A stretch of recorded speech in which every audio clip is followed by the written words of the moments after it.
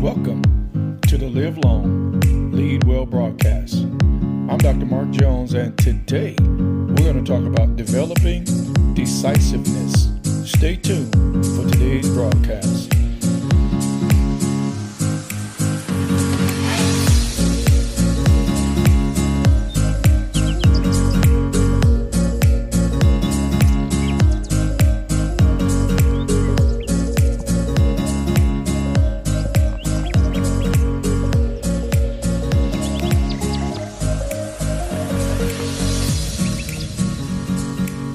Proverbs chapter 21, verse 5.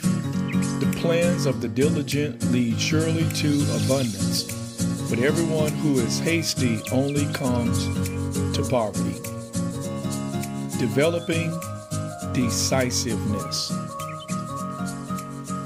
Welcome once again to the Live Long, Lead Well broadcast. I'm Dr. Mark Jones, and today we're going to talk about just that.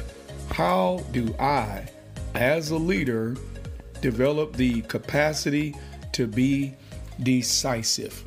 You know, decisiveness is perhaps one of the most critical aspects of success and effective living. You have to be able to make decisions effectively. Now, there are several components to being decisive that I want to spell out to you so that you can be on the path to effectiveness. First of all is vision. Vision is accomplished and furthered through persistently making solid decisions. If you're going to accomplish your vision, there is something about this capacity to be decisive that is necessary to the visionary process. You know, also, prosperity is accomplished through strategic decision making. If you want to live in a place called flow, where everything just keeps evolving and manifesting what it is that you envision, then you got to be a decisive person. Now, you may ask, what is the reason that some of us are so indecisive? Are you ready for it? Fear. Fear is the greatest reason for indecisiveness. Some people fear failure, and that comes from a lack of identity. If you think you are a failure as an identity, then you believe that your efforts will fail. Some people fear change, and this is because they lack trust. You know, my life is managed by a sovereign. He is completely in control of the variables of my life, so I do not fear change. Some people fear being wrong, which is just pride. You know, it's pride to have to always be right. We get into this paralysis of analysis. We think ourselves into indecision. And sometimes the reason for indecisiveness is procrastination, which I call rebellion against one's destiny. You see, procrastination is refusing to adhere to a vital process that is necessary for you to fulfill your destiny. You know, I see others when it comes to decisiveness. Some people wrangle over price tags and they get involved in minimizing what they really want because of what it will cost for them to really accomplish it. Others fear judgment. They fear the criticism of man. And so that causes them to not be decisive. You know, and still others have the fear of social ramifications for the decisions that they make. Everybody will say, or everybody will think. You know, make sure that you do not allow laziness to step in and stall you long enough that someone else will have to make the decision that you need to make. See, then you'll find yourself being frustrated because someone else accomplishes what you had in mind, and you have to watch someone else reap the benefits of your indecision. Now, another thing that can tend to lean toward decisiveness and or indecisiveness is the difference between volatility and stability. Effective leaders make decisions at a quicker rate and are slower to change them. I'm going to say that again. Effective leaders make decisions at a quicker rate and are slower to change them. Ineffective leaders make decisions at a slower rate and are quicker to change them. So see, we have to learn to follow the voice of our shepherd, learn to follow his leading, because there is where we will make the best decisions. The more time spent with God, the easier it is to make decisions and to stand by the ramifications of those decisions when you make them. So we must, if we're going to be decisive as leaders, we must be people of conviction, we must be people of courage, and we must be people of confidence. You know, in the book of Joshua 24:15, it says, "But if serving the Lord seems undesirable to you, then choose for yourselves this day whom you will serve, whether the gods of your ancestors served beyond the Euphrates, or the gods of the Amorites, in whose land you were living. But as for me and my household, we will serve the Lord." So you see, Joshua said, here is what me and my family will be defined by. We will serve the Lord. That is decisiveness. In Esther chapter 4, verse 16, it says, "Go gather together all the Jews who are in Susha and pray for me. Do not eat or drink 3 days or night. I and my attendants will fast as you do.